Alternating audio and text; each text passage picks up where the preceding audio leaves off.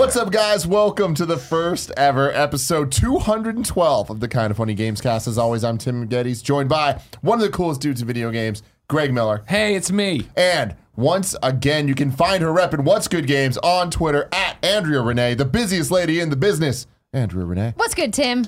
And rounding out the squad, Fran Mirabella. You can find him on twitch.tv/FM3_.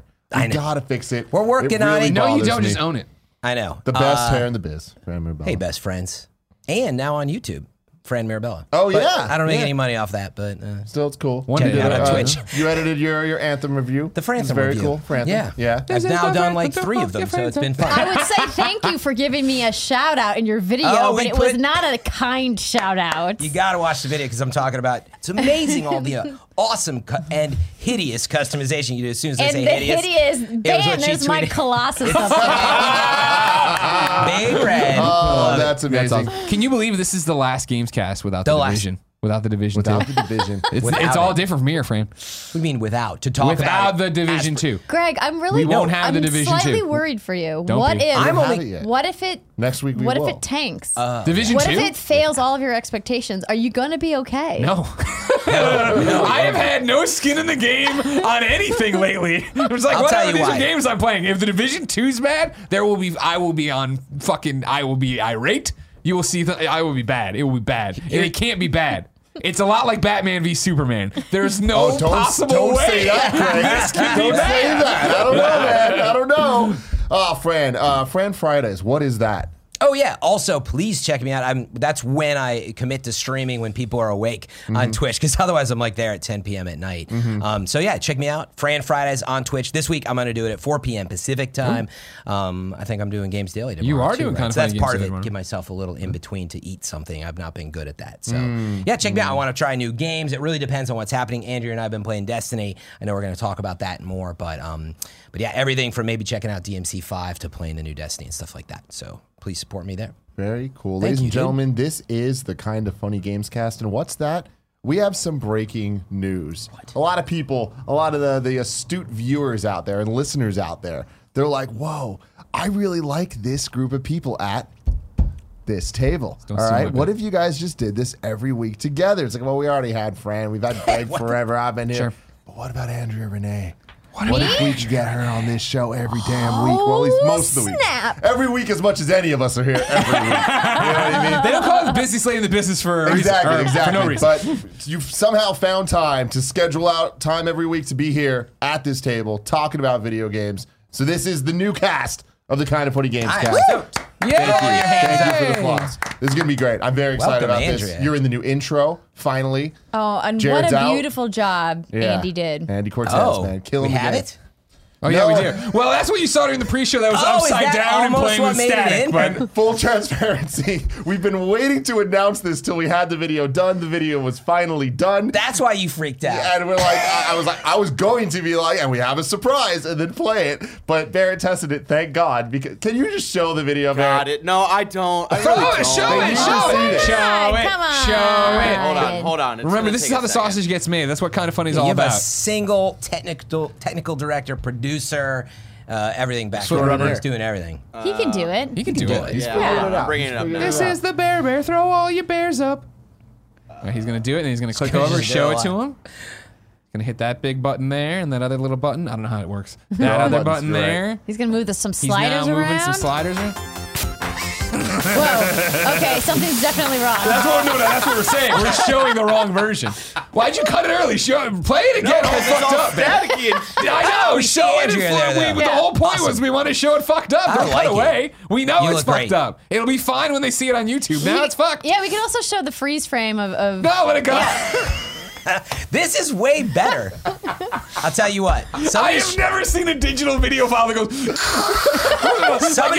like the rabbit ears fell off the TV. Oh my gosh. That's So normal. funny. So Nick literally who did the video just left to go do some other stuff right when we would need him to fix it. So Yeah, it looks like I promised by next week the proper video will be there. Hopefully he has time tomorrow.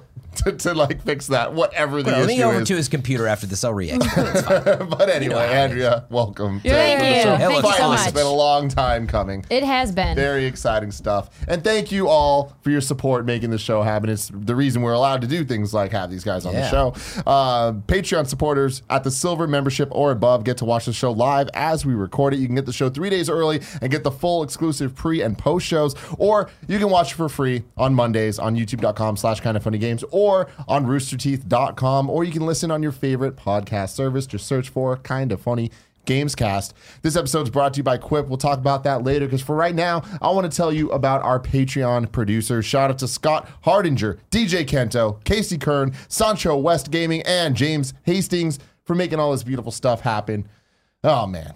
What a time to be alive. You know what I mean? It is a great time to be alive. I want to point out that I just noticed Andrea Renee has shamrock green and she got it's love St. that. Patrick's Day nails. I did not Beautiful. notice that. I didn't earlier notice today. that either. Yeah. Oh, lovely. Well, I wanted to do something a little bit more subtle than like Kelly green. Yeah. You know? And so I went for like the almost a Shamrock sea Shake foam. mint green. Oh, okay. Yeah. Shamrock Shake is better. Yeah, and then there's a dark glitter green or dark evergreen with glitter in it for the shamrocks painted on. It's lovely. Yeah. Good eye, Greg. That's what I do, guys. Look at nails. Thank you. Thank you. You know what I do, Greg? What's that? Play Devil May Cry 5. Yeah. I am very pleased to tell you guys it is good. Yeah. It is Yeah. damn good. I cannot believe how good Fingers it is. crossed. Have you got to play yet? No, Yes. I'm probably going to do that on Friday. You got to do it on stream, man. Yeah. It's going to be. I love Devil May Cry, so don't get my hopes up it's- and let me dude, down, Tim. That's the thing. It's No, not he's getting your not. hopes He's up, not man. getting your hopes up. It's really that good. Britt played through the whole thing as well. It was her She did. very first time playing through it. She had a blast with it, which is a good sign. Wait, that you mean even first time? somebody- It's her first time ever playing first Devil May DMC Cry. ever. Okay. She's Yeah. never played Devil May Cry before. And Oh, she's so had a great first time time. with it. I played all the Devil May Cries, Yeah. and this is definitely up there with my favorites, if Wow. not my favorite. What about it so great? It's between this and Devil May Cry 3, I would say, because both are good for similar reasons, which is the gameplay is just, it's perfectly tuned. It's so tight. Every single thing that you do, you feel like you're in control of, and you feel like a badass. And I think that's like the key thing about what this game is striving to be. Gotcha. Devil May Cry 5 has 3 playable main characters. Each one of them really? feels just as fleshed out as the other. And just So you as, don't have that just moment- as fun to play. Are you They, like- switched over story beats, or do you get to So choose? it's all story. It's mission based. So just like okay, every okay. Devil May Cry that we've seen before, really, there's Linear. 20 missions. They're linear missions, and that's what I like the most about this game. Is it gets rid of all the stuff that held back the other games.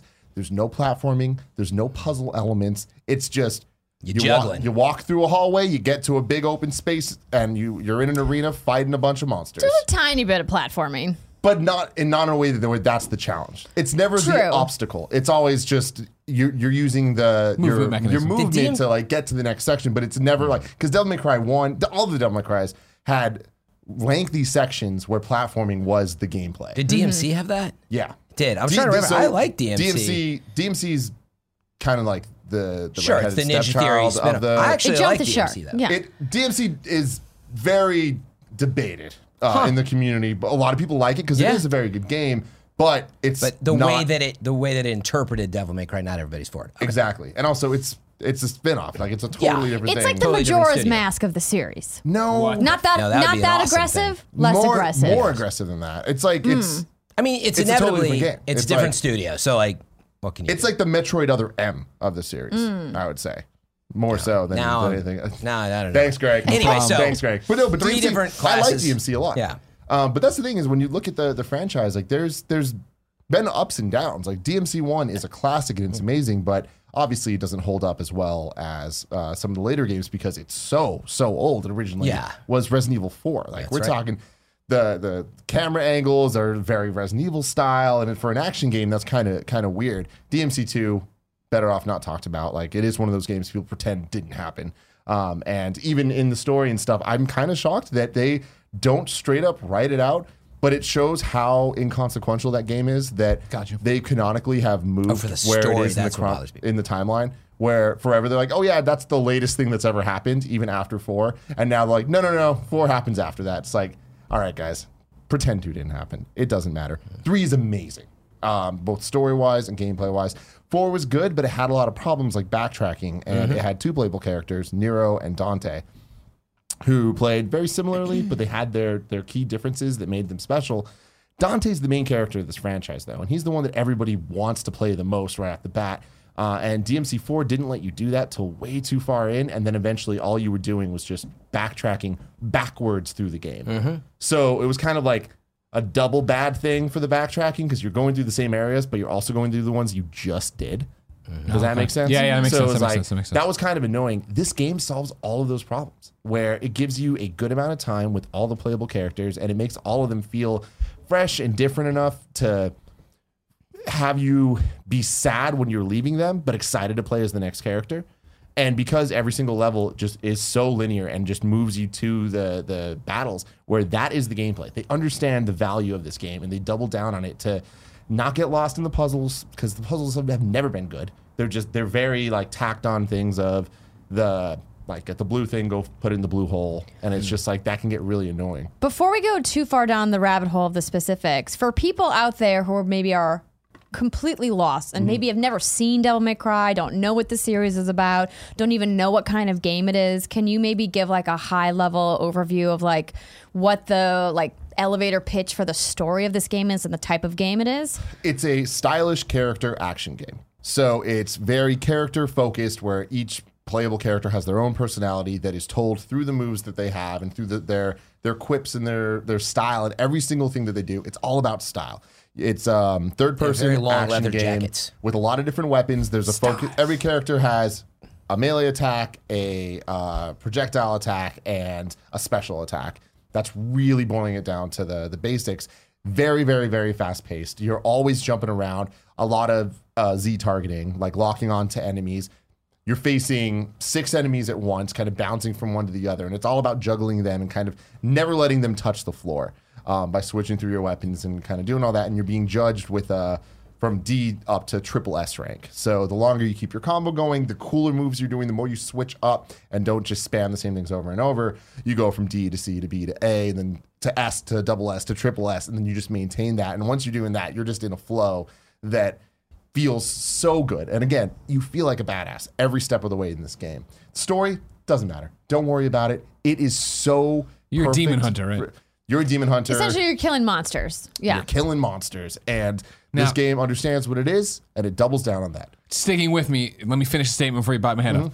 It's a lot like Bayonetta, which actually draws a lot of inspiration from Devil May Cry. Actually, yes? I researched this last night when Brittany and I were talking about the game because I had never played through. I dabbled with DMC in preview events throughout my career, but never actually played one. And I was like, this looks exactly like Bayonetta. So I researched it and found out actually the guy who created the original Devil May Cry also directed the original Bayonetta, and that's why they look very, very similar. So if you've played Bayonetta, it plays almost identical to Bayonetta in every way. It's just the story beats are different. But really, they're very similar. Like, that's the thing. Is Oh it's yeah, like they're incredibly similar. Dante's cannot jacket wait. is made up of his hair, and the more damage he takes, the closer to naked he I gets. mean, one of the characters in this game, it's not hair, but it's tattoos, essentially. Like, it is very, very similar to those ideas. certified hot. There's a lot of incestuous things in terms of like the different teams that have worked on these games and like the style between Platinum, even Ninja Theory, and the original DMC team, because it's like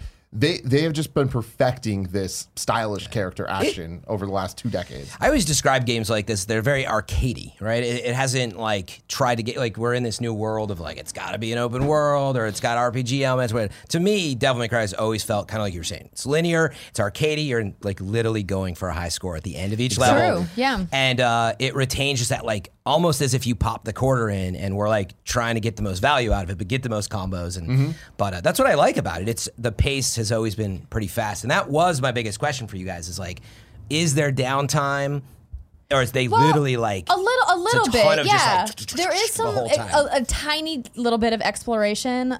So there'll be levels where you can kind of explore certain nooks and crannies and find. Do you like, have to, or is no, but optional? like the reason you do that is to find like an extra blue orb that increases your maximum vitality, or sure. to find a secret level which gives you like an extra bonuses, or to find more of the red orbs that are the in-game currency for you to buy more special moves in the you're leveling your customization stuff menu. up. But what I really loved about Devil May Cry 5, as somebody who's pretty new to the franchise, is that they have a lot of accessibility options within the menu to make the combat combat more approachable. So you can turn all of that off if you're a hardcore DMC person and you want to experience the combat the way the designers have intended the flow to be. It's not turn it off. You can turn on the other stuff to make it easier. Yes. Let me be clear. Well, you pick your difficulty at the very beginning. You can either pick human, which is like the easy mode, or you can pick like the Demon Hunter. the devil hunter or whatever, which is the way that it's like experienced players. But they have an aim assist option within the menu settings that I turned on,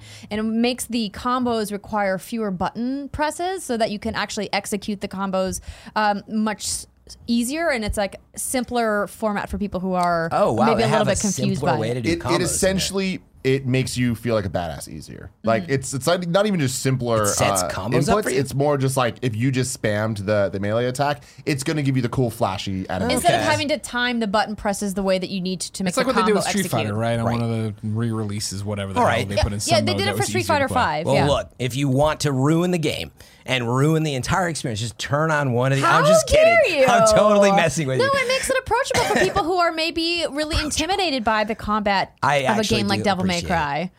I'm joking. I'm Don't being you an act- don't elitist. you I'm being an shame me. elitist. I didn't know you turned it on. How dare you? She said that. She just said I that. thought you I were saying turned you it on. appreciated that you could, and I didn't know if you did. What's good? I'm Totally messing baby with ass baby mode. Thank you, Greg. I pay attention to the It's shirts. very cool, but the point of this game is and has always been the difficulty. And what I appreciate about this one is I feel like it is very well paced in terms of how it gives you the options, where it does start with the essentially easy and normal. Hard is not unlocked yet. And playing through normal is the way that it's meant to It's be like New played. Game Plus. Here on- But that's what this whole game is based on, is New Game Plus, and it is arcadey. It is wanting to go back and like keep playing. And what I appreciate about it is it took me about 12 hours to beat. I think that's from everyone I've talked to. That's about normal. That's solid. But it's like that's not the want end you of the to go game. back, It's like right? it's Yeah, designed like I put 12 hours in and I beat it. I have not unlocked the majority of the abilities. Do you use all three characters across them? And I'd love to know more about the characters. Yes. But Yes. So in So- the first, it's not like you have to wait to use the characters till after that. And this stuff's not spoilery because it's like they've talked about in every trailer and in all of this stuff. But there are the three playable characters of V, Nero, Dante. You start as Nero, who is introduced and the main character of Devil May Cry 4. And there's the 20 missions. And I would say that like the first 10 essentially alternate between V and Nero. And then there's a big emphasis on you being Dante for a lot of the rest of it. But there are maybe 2 to 3 levels that you get to choose who you're playing as. Otherwise, they're very focused where this Nero level is just a Nero level. This V level is just a V level, except for I think there's 3 that you get to choose either from the 3 of them or from some combination of 2, which is cool and interesting. There's also a weird co-op mode that they don't really explain too well. It's like you and Andrea could have played. so there's there's an asynchronous version where it's like the levels where you can play as 2 people. You'll be on 2 sides of a hallway where there's like a fence in between you, so that the characters can't actually interact. Is this like on the same TV or online? No, it's online, and like something will pop up, and it'll be like guest starring Greg Miller. Hey. and then you know that the character that's next to you is a real person playing as the other Gotcha. character going through the hallway. It doesn't need to be a feature.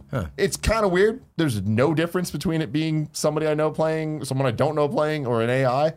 Like You're it's trying to totally fight for a high unnecessary. score? So you're not like joining up in a party beforehand and going in and being no. like, me and It's Fran It's are like playing this Journey. tonight. It's just Where someone's just like in your Journey, game. but like it tells you who it is, like from the get go. Fart knocker And 69. again, I might be misunderstanding. You can see this, but you see them, and at the end Like of the they're level, ghosts? you can kind of rate their style. And if you give them an S rank, then they get a gold orb, which is continue. So like if you die, you can come back where you were. Which it's interesting. I just don't really understand Not the needed. practicality of it, Yeah, or like yeah. why it exists. There is some way to play multiplayer where you're actually all 3 playing together No. in one of the levels, I think. I didn't do it. I saw YouTube videos of people playing together where it is 3 people actually playing together, which looked cool. Fighting the same enemies. But it seems like the game, but it seems Well, like some the of the game's not bosses are designed like around that. big, giant. All of them are big giant Yeah. things, and the bosses in this game are That's what- fantastic. yeah. And again, going back to it, this game, DMC5, trims the fat of the other games, being the platforming and the puzzle stuff. It really focuses on the fighting. It gets you to the fighting super quickly. The exploring, like the levels are not open at all. It is just, it's so linear. You're going, but you'll reach a fork in the road. You know the direction you're supposed to go, But the exploring comes in the do I want to like take the 10 seconds to go Of course see you what's do. over there? There's And definitely you going to be always like orbs do. or Yeah, something glowing over red there. orb that you need to level up. And you get the orbs, which allows you to upgrade your abilities, upgrade your weapons, and like there's just so many systems in this game. And I feel like it does such a good job of teaching you them little by little, and the way that they structured the upgrading, I just think is perfect to teach you how to play.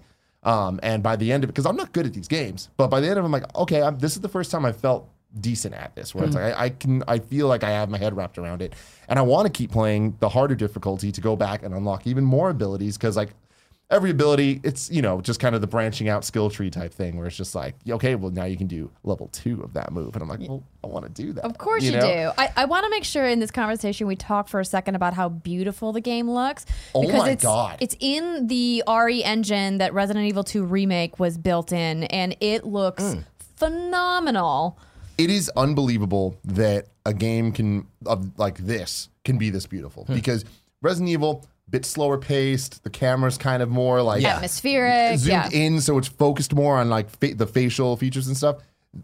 These characters look like Resident Evil 2, but you're fighting, doing crazy stuff. Wow. But it's So like all the there's enemies have a lot of detail. so much They detail. said it's specifically the 4K, three main 60 characters. frames per second. I played on Xbox One X, Wonder what it looks like on 4K, PC. 60.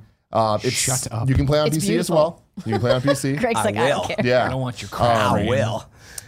Some of the best HDR I've ever seen. It's gorgeous. And I was reading online that the Xbox One X actually doesn't have as steady a frame rate as the PS4 Pro. Really? For this one, that seems to be an RE engine thing. Gotcha. But it's such a small difference that unless you're Digital Foundry looking at it side by side, I didn't notice. Does it run It felt like a pure 60 to me. You're on Xbox One X. Yes. Mm-hmm. Yeah. And it runs Same. pretty well. It run amazing. Great. It was, I don't didn't think I've ever experience played. any hiccups at all. In I've my never played a playtime. console game that felt this smooth and looked this good consistently, and it's 4K. It's cooking. It's man, great. It is awesome. And then the faces and the characters look so good. What do you think about Nico? Nico's great. Nico. Love Nico. Nico's the new kind of side character. She's like the gunsmith. Yeah, she's the one that makes all the weapons for Gotcha. the characters and stuff. She's super awesome. Going back to it though, it's like this game, it does such a good job of giving the people what they want gameplay wise, where you're fighting the enemies. Every level, with the exception of maybe 2 or 3, ends in a boss fight. So it's like there's a pace to the game that you always kind of understand what you're doing and just doing it over So you know and what you're over. going towards too, which is great. Exactly. And the bosses are super fun, super designed based on the different characters that you are. To give you guys a quick overview of the 3 different characters, we got Nero's the main character that you played majority of the game with. Dark hair, right? No, he's got the silver hair. He's Oh, white he's hair. silver. Dante's blonde though, isn't he? Dante's white haired. Yeah. For They're some reason very I thought he close. had A lot of dark story hair. stuff All right. going on I forgot here. about No, that with V Nero. has the dark hair. All right. You're like a Unless parent he's trying a to talk devil to their kids trigger. about Never mind. Fortnite. I was trying to remember, and I made a mistake. I mean, it's complicated because at multiple points they have both. Yeah. Like it changes. Yeah. Okay. Yeah, and you can also pick alternating costumes if you get the Yeah, special because it's edition. not always red jacket, black jacket. That's what I was trying to Yeah. remember when they were introduced. But So, anyway, all of these systems that I'm about to explain work 10 out of 10. Like they all feel good. They all feel equally fun to play as, and they're equally deep. So starting with Nero, he has his just sword, but on his sword is a motorcycle little throttle.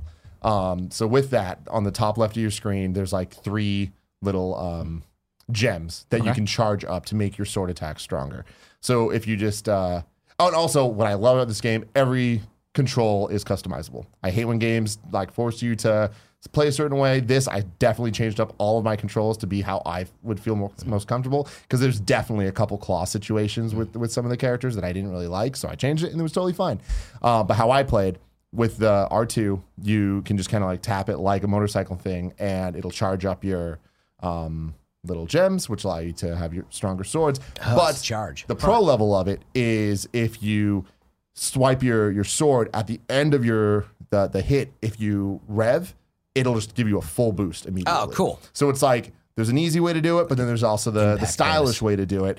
And it feels so good because the controller vibrates like perfectly when you get it, and when you get that rhythm down, it's fantastic. Now I need to remap my Musical. controller. You got to. You really do. Like, it makes it so much better. Not that the default's bad, but like, it's just however your mind works with it. Like, they understand that, and it's great.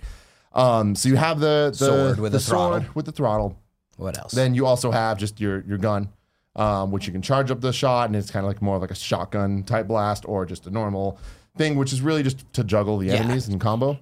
And then you have what's called the Devil Breaker, which is his arm. So its main use is if you're locked onto an enemy and you hit circle, you grab them and pull them towards you if they're far from you, or if they're big enough of an enemy, you grab them and you get thrown to them. So it's like the scorpion type thing. Zip line to him or whatever. Zip line, yep, to keep your combo going, and it feels so good to just kind of switch on the fly between slicing somebody, shooting someone else, then pulling up and slicing them. It's great.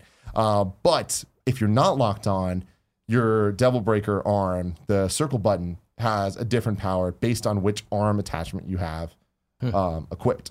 So I don't know the exact number. I think that there's like 5 in the game, like 5 different ones get. There's way more. There's way more if you have the deluxe edition and pay for the DLC and that stuff. Then it brings it up to, I think, 10. Yeah, and Capcom provided us with codes for that edition. At least they provided me with the deluxe edition codes. You get Us as well. all of these extra Devil Breakers at the very front of the game. But then the red orbs that you collect in the game, you go and you buy. So the important thing to remember about the Devil Breakers is that they're consumable. So if you get damaged while you are using one, you lose it instantly, and they load into your inventory like bullets in a magazine.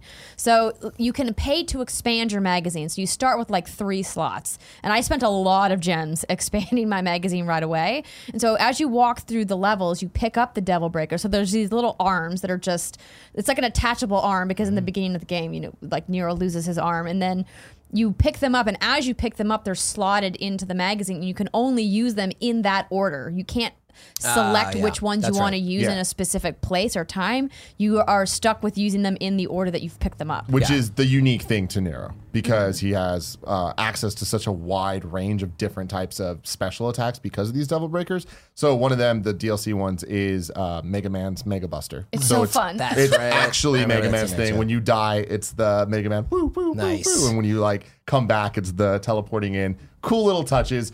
But you can tell that all the DLC stuff, that's just more fun extra. Like the game was not really designed around that. Honestly, the Devil Breaker stuff was my least favorite of the weapons and things in this game, because I didn't like not being able to switch on the fly. Yeah, it becomes frustrating at a certain point, because now you're having to really master all of these different special abilities across all of the Devil Breakers, and it became a lot for me. And so I just kind of spam used them and was focusing more on the combos with the melee and the ranged weapons instead. So focusing on that quickly, it's like you got your Devil Breakers. Each one's different. One of them might shoot like the Mega Man thing, or one of them like shoots out this like orb that slows time for anything that's in the vicinity of the blast, or one of them is more like a drill, so like you really get into enemies and you can like just get your combo meter up really quickly. Drill man. So they all have like these different functions. Or one of them is a rocket arm that's like the Metal Gear Solid 5 arm, where it shoots off and it'll just go and just punch the shit out of enemies. And it comes back to you, and if you jump at the right time, it's like a skateboard. That's like awesome. A hoverboard. You're flying around, you can do tricks and fuck up enemies and stuff. And it's cool, very stylish, very stupid. But at any moment, the Devil Breaker has 4 different uses. If you're locked on, you can pull people in Scorpion style. If you're not locked on, you can just like use its special power. Or if you hold the button, it'll do a big special power, like a better version of that, but then your thing explodes. And then it moves on to the next Devil Breaker. Or at any moment, you can hit L1 and it'll just straight up explode the thing. Like a grenade. Like a grenade. And then you lose access to that one, but it does a lot of damage to enemies around you. It's really helpful for boss fights or when you're just getting like completely overrun by enemies. So cool. Deep systems, and that's just him. And then you move on to V, which is this really, really emo goth kid looking like Kylo Ren. I first heard him talk, I was having trouble placing who he reminded me of, the way that he was speaking. And he reminds me of the faceless man in Game of Thrones. The Braavosi guy who's really? Jacquin. Yeah, got, like, something. Yeah, Jacquin. He's got a weird accent, and then but the way that he talks is very deliberately slow in the way that he puts words together. It's very poetic. It's very just like over the top and good lord. It sounds very Capcom, which I love. I mean, it's unapologetically Capcom. I've come to love it. He's interesting because he plays way different than any Devil May Cry character in the past ever has. And unlike any character that I've really played before in any of these action games, the most similar would probably be Nier Automata with the little like robot thing that like shoots out, where it's kind of like a shooting game and a like melee-based action game at the same time, like a twin stick shooter. So what I'm trying to say. So he doesn't attack at all with himself to do damage. He can only deal killing strikes with his cane. He has 2 beasts, like shadow beasts, that fight for him. So his melee attack is a shadow panther so cool. that like comes out and like just fucks people up. And then his projectile attack is this shadow buzzard bird thing. Less cool. That shoots lasers out of his Shadow mouth. buzzard. But I hope Waiting that's for you the to real name. die. Just flying around. he shoots lasers. The voice of the bird is just Annoying as fuck. So, It's the worst. so dumb. I'm Yeah. just, Does it sound like a bird? No, let it's me- like Iago. It's like Gilbert Godfrey. Yes, it is. it's bad. Let me see if I can find something. but the idea here You is need that to use your combos. why aren't you using the shadow snake? honestly, it's like that, man, the whole damn time.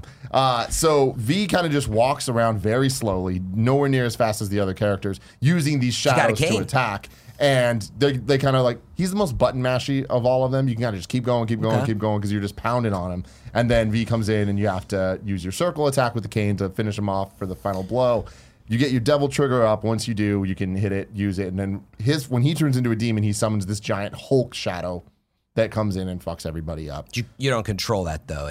You don't control it. All 3 of your shadow Summon monsters just kind of summon, and they whoever you locked onto, they attack for you. That What's sounds very cool different about than the V- other ones, though, It is. so, It's yeah. very different, but still fun. In battle, to get your double trigger to get up faster, you can hold R1, and he pulls out a book of poetry and slowly walks around the thing reading the poetry. That's awesome. And the longer you don't get attacked, like it'll fill your meter really cool. quickly. That's cool. It's like it's so so understanding weird. of what it is. Wow. It's just like, let's fucking go. And then Dante is classic Dante. It's like the best he's ever felt. Ridiculous range of weapons, both with So his not guns just like dual and pis- with his was it dual swords. pistols and a Ebony and sword? Ivory are Yeah. the pistols. They're there, obviously. You get new stuff better so video. quickly, and I love him so much because it's systems on systems on systems, but it just feels that's- so great. He is unlike Nero. You can switch weapons on the fly from the get-go, and you totally need to for it to be stylish. You have, let's say, 6 different guns, 6 different swords, each with their own powers and shit, obviously.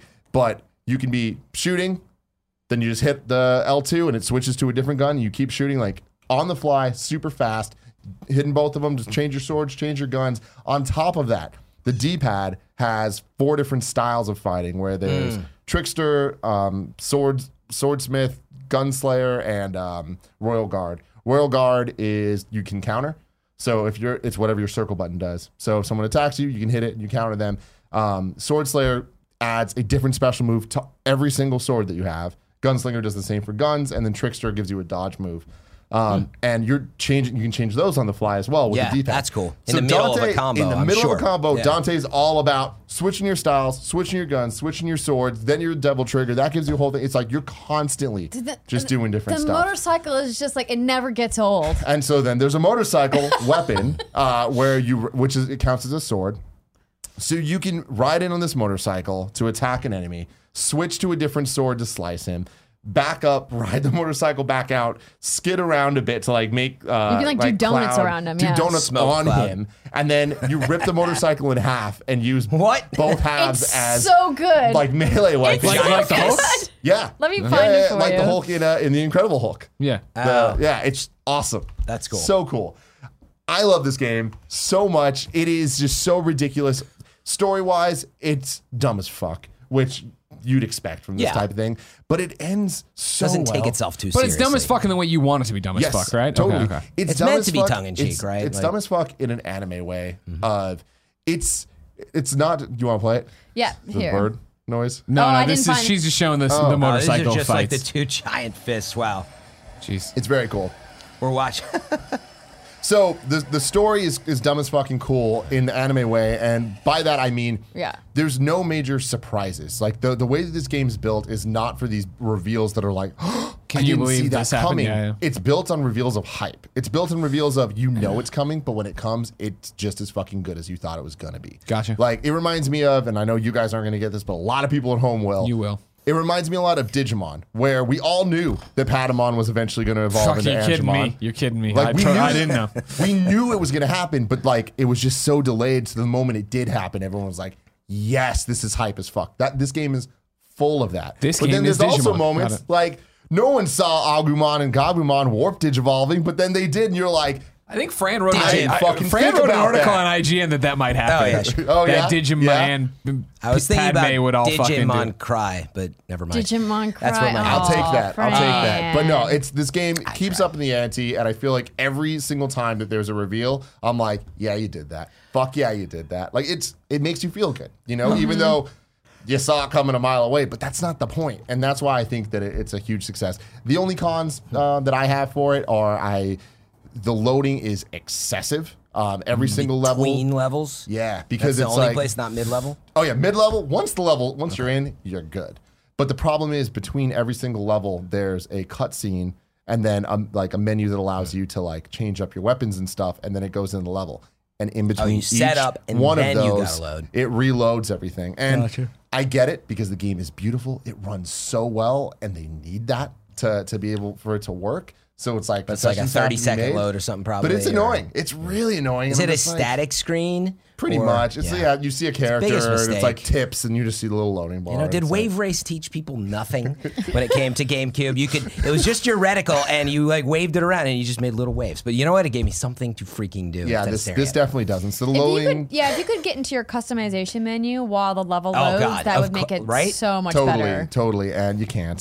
So that's really sad. So the loading's annoying. What else? Loading's annoying. The other thing that I really didn't like is the use of some of the ancillary characters. Like there's certain characters, and it's beyond the unfortunate core that they- three? Or yeah, no? yeah. It's unfortunate that they all happen to be women because I feel like that is a very purposeful thing where it's just like why didn't they have anything more to do? Trish and Lady have been like iconic characters in the franchise forever, and in this game they kind of feel like they're just there to be there because they have to be there. Like props. They're totally just props. They It's a are, trope. And it is a trope. And that's where this game, more so than any, I feel kind of conflicted on because it's always been that way. And it totally fits the world of the way that they all talk and act. And like the dialogue, even that the women has is very, like, it reminds me of Bayonetta and conversations we've had before where it's like, she is empowered. She is the one making these choices to dress the way she is and act the way that she does and all that. So it's like, that's great. These characters don't always feel like they are doing that, and especially in this game, I'm not going to spoil anything, but like what they do or don't do is kind of disappointing to me. It's a very Japanese thing too. Totally, and that's the thing is like culturally, it's like it makes sense in the world that they're building. Rubbed me the wrong way. I didn't like it. I definitely would want to see more from them because story-wise, Trish is supposed to be like one of the strongest OP characters in the universe. So it's sad to not see her do more. And what she does do is really lame and doesn't really like fit that vibe. I do like that the story is super fan servicey from beginning to end, where it's like it's giving the people what they want for the most part, including like it makes references to the anime and introduces characters that were in the like 12 episode anime from like 10 years ago. Not in a way that like you need to know, but just like if you do It's know, cool, it's you like, know. Service. it's like, oh, that's cool. Like you get a phone call from someone. I'm like, wow, they really just did that. Like that's really a fun nod that you don't need to know otherwise. But yeah, otherwise, I really, really enjoy it. And it's like I don't really have too many Is it critiques a triple of it. S out of S? Honestly, I'd give it that, man. Like, yeah, It's, like, 'cause, really Trish, awesome for you for Trish what and it is. Lady got totally just like sent out to die. But besides that, there was some cool hints and some stuff. I also wish that there was more DLC coming. We're getting Bloody Palace, but I wish that we were sure. kind of getting a more fleshed out story mode for a couple characters. But My two important questions are the number one thing that has probably plagued games like this, and has it improved or is it just the same? But the camera, how is the camera and the Z-Lock? I mean, we've struggled with this for decades. It's not like it's been bad, but has it improved or what can I expect? it's the best it's ever been. Oh, wow. Is it perfect? No. But I feel like in the same way the controls are super customizable, the camera's super customizable. You can go in and it's not just your normal like invert the y-axis and stuff like that. That's all there, but in addition to that, it's very specific about the Y speed versus X speed, and you can like tinker with that. But on top of that, you can tinker with how far out you are. I was wondering It's about like that. Mario So you can 64 pull back with out. the Lakitu. You know what I that's mean? good. Yeah, because like you might just not see the enemies off screen, Yep. and for some people they could be annoying. And so if you can control that better, or just set it to be farther out, I set the it so field it's of view. as far out as possible, so the character's really small on the screen, but that's just how I like to play then it. you But, see like, everything. This game is meticulously crafted to be the best of its genre. Do you feel you have to change that stuff and control the camera? Because that's how I normally judge this stuff, is how much do I have to? Ideally, in a game like this, you don't have to mess with the camera much. To me, it's options. It's the same thing. I was personal telling- preference, Yeah, yeah. with her. It's like, it's not that the default control scheme's bad, but I definitely wanted to change it. Okay. But that's I would expect that though of this game. It is very fast action, and they try to keep you on a plane, but it doesn't work that way, because you got to keep moving around, seeing other people. My other question was: are there a lot of like cutscenes and story, and is it like real time? Is it like Resident Evil, or is it cinematic, or what can I expect in that 12 hours? Is it? every single level has a cutscene that starts and ends it. Are they highly like directed They're though? awesome. They're beautiful. Yeah. Okay, so Yeah. it's not just like real world camera. Yes, I've done it. It's like a No, lot they're more like good. cinematic. Well, it's RE like engine. Resident Evil. It's so RE they engine. did that Yeah, yeah, level yeah. of like it's custom animated. I mean, like, somebody posted a video comparing Final Fantasy VII Advent Children, which is the CG movie they made back in the day, which was stunning I for saw that. CG, right? Not Spirits Not a Within. great. No. Spirits Within was garbage. The Final I Fantasy forget- VII movie that was like, Yeah. was Which awesome. one was the first CG one in theaters? That was Spirits Spirits Within. Oh, Within. okay, then I'm forgetting. That was bad. But it was bad, but it was pretty. Back then, it was actually. back For what then it was, pretty- for what it yes, was. Yeah, yes. I remember Okay, watching it in Advent theaters. Children, you're right. Advent Children was pretty, And good. for what it was at a time when CG was mature enough for Gotcha. that to matter. And this game looks like that in engine. Like Wow. it's insane. Man. The RE engine is I'm looking beautiful. forward to that then, actually, because it's something we haven't.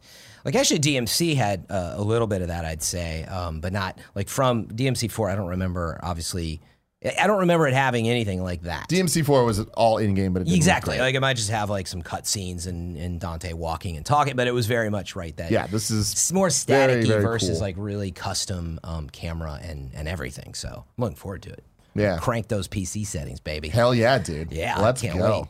Let's go. All right, next up, Days Gone. You two got to play a little bit of this at a preview event. A while you got back invited now. to I the can't wait wedding. to hear about Let me this. pull up my notes. We got invited to the wedding. Yeah, no. Yeah, we got to go play what? You did 5 hours, Andrew. I think I did 4 because I got there late. And it was from the Boo. beginning of the game and then a whole bunch more. You could go in any direction you wanted to go do whatever you wanted to do. And, I'd come into it like I talked about at Judges Week, getting that first time to play it. And obviously, knowing the pedigree of Sony Bend, I'd been like, oh, man, we had been waiting for a game from them for a long, long time, right? SOCOM? Is No, Golden Abyss. Oh, I never played Golden You're thinking of Zipper. They did a Resistance one too. They're known for Siphon Filter, that Resistance on PSP, and then Uncharted Golden Abyss on Vita. And then after Golden Abyss, they moved over to Days Gone. I've been working on it ever since, and it's been quiet for a long time. Obviously, the E3 two E3s ago, where they had the actual coming out party, the trailer that opened and then closed the PlayStation press conference. We all walked away like, okay. And then even seeing it later, it was like, okay, is this just another zombie game? What are we getting into? Playing at Judges Week was dropping us into the open world to run around. This is after the Game Informer pieces had started to drop for their stuff. And I was like, okay, I remember leaving and being like, this is an environment I want to know more about, but I don't know overall how it's going to be. Starting and playing for 4 hours, it's probably, it can't compete with The Division, obviously, but it's towards the top of my most anticipated games. They start you at the beginning, you're saying? Yeah, you get to see where We it all saw unfolds. the opening cutscenes. And I mean, the things like easiest, that, and yeah. I mean, obviously everybody's talking about it right now because the embargo just came up. But it is very much, if you watch Sons of Anarchy, it is Sons of Anarchy mashed up with your favorite zombie apocalypse thing, right? Whether you want to reference Last of Us or you want to reference Walking Dead or whatever you want to do. Of course, technically, I know, yes, they're freakers. They're not zombies. They're not dead. They are people that are infected and have lost, or like cannibals and rabid and feral. And the reason why that's important is because you don't have to headshot them to kill them. And that really plays into the combat system much later on, especially when you bring in the horde mechanics, which Yeah. is the highlight of this game. Yeah. I loved the opening of it. I thought it did a great job of without, it's not even, and I'm not spoiling anything, right? You start and the outbreak has already started, happened. Like shit's falling apart. It's going south. It's going sideways. And you're dropped into the role of Deacon. And I think as somebody who watched Sons of Anarchy and enjoyed Sons of Anarchy for the majority of it, maybe even not the majority of it, but enjoyed Sons of Anarchy, right? Immediately, just from the way he interacts with his motorcycle club brother, I'm like, I get it. I get who he is I get who everybody is here in the archetypal thing, right? I see the relationship Deacon has with his wife Sarah. I see how this is going on, and then we do the time jump into the apocalypse has been going now. Days gone. When you pause, it tells you how many days are gone, like how many days since I have the first time I paused, it was 735 days gone. So we're like 2 years plus into the future since everything went to shit. Yeah. And sorry, did you say they are undead or they're not undead? They are not undead. They are. It's like I Am Legend. It's like I Am Legend. They've been something's happened. There's a virus or whatever that's turned them into a bunch of weirdos, but they still need to eat and they can be killed. Yeah, as Andrea's saying, just by bleeding out. It doesn't have to be like a headshot thing or anything like that. Okay. And so it's an open world motorcycle zombie game in Oregon, which my thing away my fears from not even fears, I guess, my concerns, skepticism from Judges Week, right, where I was like, world seems cool. I don't know anything else about it. The world is still very cool. I enjoyed just exploring and fucking off and going after different side ops or missions. I loved the cutscenes. I love the character of Deacon so far. I think he's super interesting. And I know Shire put up, I was talking to him through DMs leading up to Embargo about it, of just like, he's like, and what he put out is like, it's kind of like AAA game or AAA open world game, the game. Like, it's like everything you'd expect from an open world AAA game is there. And like, so many people have wrestled with that in a way, I think, where a lot of the previews are coming from an honest place, I think, of I didn't expect much from this game, and I'm leaving it actually like, this is going to be a fun game. This is going to be a great game, maybe. I think it's going to be a great game based on what we played. I thought the gameplay was really, really good. I thought the story was really cool. I think the performances are great. Like, this is not spoilery, right? Like, if you've paid attention to Days Gone at all, from literally the opening stuff they showed us at E3, it was about him and his girlfriend, or it turned out to be wife because of the invitations and the wedding stuff that went out, right? But she's dead or gone or whatever, right? It's a public trailer, Fran. And so, like, seeing Deacon wrestle with that, of her being gone, the decisions he made, and then we get to, like, flashback. I'm sure you got there, but the first time they met, like, how they met and what that, and, like, it's beautifully acted. It's beautifully animated. It's Sam Witwer as Deacon, obviously. Wow. Star Wars friend of the show, obviously, there, Star Killer in The Force Unleashed. And then it's as his girlfriend / wife, Sarah, is Courtney Draper from Bioshock Infinite. Oh, from New Jersey. Huh? The Disney Channel show, The Jersey. My apologies. If you wore the magic jersey, you'd become the sports. Of course. Lest we forget her biggest IMDb credit, right? And I think that's worth mentioning, is because when I sat down with John Garvin, the creative director, we talked about the cutscenes and how much they learned from Naughty Dog when they were working with them on Uncharted Golden Abyss, and how they worked with their actors to really get maximum performance in those motion capture sessions, and how they really refined the way that they animate cutscenes because of the work they did on Uncharted. And that definitely shows here. And a lot of the inspiration, like, in the gameplay, you can tell is coming from their work on Uncharted, and that's a good thing. I don't want to say it feels like copycatty or samey, but like, I think that's a fantastic thing, particularly because this is a PlayStation exclusive, right? And like, those teams should be talking to each other and sharing knowledge, because clearly Naughty Dog is at the top of the food chain for quality in video games, right? And so if they were able to give some lessons learned, I think it's awesome. And so the thing that Greg was referencing about the flashback was part of the storyline features in the game. And the storylines are, the way that I was explaining it on What's Good is, imagine the storyline feature being like a horizontal bar, and then dropping down from the horizontal bar, these individual bars that are the side quest lines. And so you'll go down an individual storyline, like the one with Sarah is called I Remember, and it takes you through all these flashback missions where it shows how Deacon and Sarah got to know each other and first met, and how they ultimately, I'm guessing at some point down the road, we see like what leads to them getting married in the trailer. And then those individual storylines connect back to the through line, that horizontal bar at the top. And I thought it was a really interesting way for them to connect the side quests in an open world, because a lot of times when you get these open world games, it's just like a mishmash in the menu of the quest system and of like where you're supposed to go, and you don't really get how these individual side quests or fetch quests or whatever you're doing kind of tie back to the main overarching narrative through line. And I thought that was really well done. Yeah, their menu, I think, is super slick and really well done in terms of on the touchpad jumping in. And then stick with me, you know how in every zombie movie, or also just in real disasters, you get that X that then has like stuff written in the different quadrants that are there. It was a big thing in Last of Us, I think, on the walls, whatever. Doesn't matter.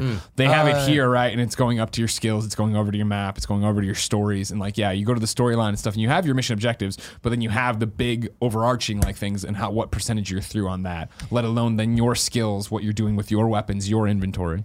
I love that they put the percentage on each individual storyline to say you've completed this one 11%, you have this one 37%, so you know exactly where you're at in that storyline. And so many times games don't tell you. You're like, do I have like 5 more steps in this quest, or is this it? Is this the last step? So I thought that was a nice touch, and I really love the way that they use the DualShock 4 in the system that Greg's describing. You can just literally swipe up, down, left, or right on the touchpad to navigate the menu system. And it's a small little thing. Is it necessary? No. Is it really cool and well executed? Yes. Awesome. And I think that's the main takeaway for the criticism. And maybe it's not a criticism, but the way that I was reading a lot of the preview coverage this week, and so many people were referring to the systems in the game as like a hodgepodge of open world mechanics. And I was like, yeah, but they don't need to reinvent the wheel when making an open world game, as long as what they're doing is highly polished. And everything I played in the demo felt really polished and like somebody thought of it. That's my biggest thing, is what I liked about it was, and I understand, I totally get when people with low expectations or no expectations, whatever, are coming in and being like, oh yeah, well it's doing a whole bunch of other stuff other things are doing. That's great. It's doing them with so much quality of life focused on it, right? In the same way I talk, about the games of service, like Fran and Andrea know more than me, right? I always talk, we did a Games Daily question, like, what are you an expert at, Greg? And I was like, I think open world story games, third person, like, right? When I walked up for the first thing and there was a whole bunch of shit to loot, and I tapped the button and he looted it all, I was like, yes. I love Assassin's Creed, right? I hate walking around and like looting every little thing, or even having to trying to loot a bigger thing. It's like, just, what I'm here for. Give me everything. Yeah, you pick it all up at once. And that was my concern, right, with like when they were like, oh, the motorcycle's a character in the game, right? You're going to have to get gear, collect gear or rummage, salvage for gear that then can fix its health bar, but then you also need to have a gas bar. And on top level, you hear that and you're like, that sounds like that could be really fucking slow me down and be boring. But instead, what I found it to be was it just added to what I was doing on a moment to moment, where I am driving and I'm like, I got 75%. Oh, there's a gas tank. Why not? Why not pull over? There's a tow truck there. There's a gas station there. And then it would be that you roll up. And for me, as a huge zombie fan, State of Decay, what I loved was, cool, I got my base of operations. Let's go out a little bit further, and keep clearing every house. And so, again, the choices they're giving you in this game on how to play things, you can run in there and you can use all your guns and you gun blazing, right? But it's got a great stealth system. And so I was stealthing my way through so much, into the point of, it's a demo. I have a limited amount of time with it. My save doesn't carry over, but it was, all right, cool, get over there. And I was, one of the things, I think I had to get something to fix a motorhome. I don't even remember. But get over there and get some thing from the garage.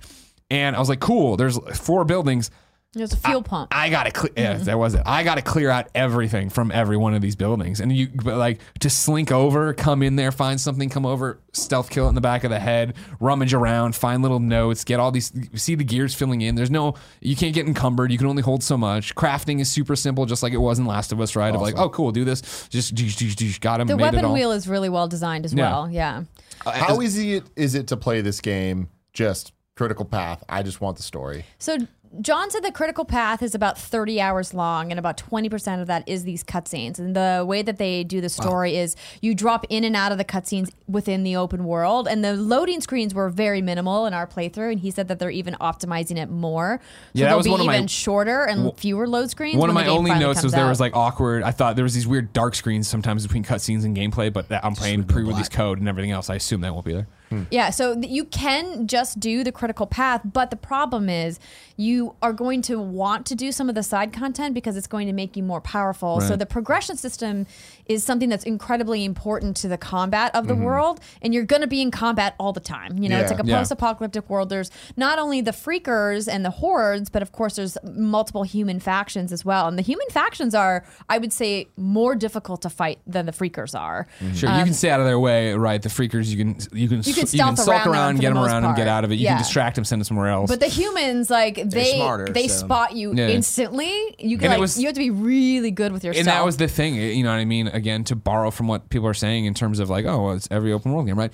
Yeah, I'm going in and like I had to clear out the tower, right, to go upstairs, get something, and then come back down. And it was the idea of I got up there and I knew that more people were going to come back. Sure enough, reinforcements came, but the combat there, that loop was so much fun. Of it when I was hiding and taking my quietly, then when they did figure it out and I ran, when it was that, okay, let's just go, and I ran down there and shot him and like chased him into cover and stuff like that. Let alone the bigger things when I'd run into another group that I wanted to fight, and then I knew that I'd passed a horde a second ago. Drive over, get their attention, bring them back, so they had to deal with the freakers while I did something else or ran around. Like there's a lot of customization into how you want to do moment-to-moment battles, right? And I talked about it in the E3 preview, and I definitely double down on it now, how great the encampments are that you're dealing with, I'm factions. so glad you brought that up. Yeah, I was just going to mention the encampments. So when we were playing our demo, we got to see 2 different encampments. We started at this place called Copeland's Camp. And so each camp has vendors, and you can turn in bounties. There's usually a weapons vendor, and then there's like a specialty vendor. And so in the first camp, you meet Manny, who is a bike mechanic. And so you want to be friends with Manny if you're planning to do all of the upgrades for your bike and you want to make sure your bike is maxed out. But then in the next camp, the specialty vendor was a weapons person. So in the first camp, while you could still buy limited weapon items, you could get really cool specialty and more in-depth menu options from the weapons guy in the second camp because that was his specialty. Each of these different encampments are going to have a different specialist, and that's what's going to incentivize you to build trust with different encampments depending on how you want to play your progression. And that's the idea, right? So that you don't you don't have to sit in and try to max out every camp if you don't care about X. You know what I mean? You go to the ones you want and you actually invest your reputation in there because that's the deal, right? Whereas your reputation, system, the trust goes up, you get access to cooler shit. And oh God. This is a big question, but hear me out for a second. Sony first parties right now killing the game, right?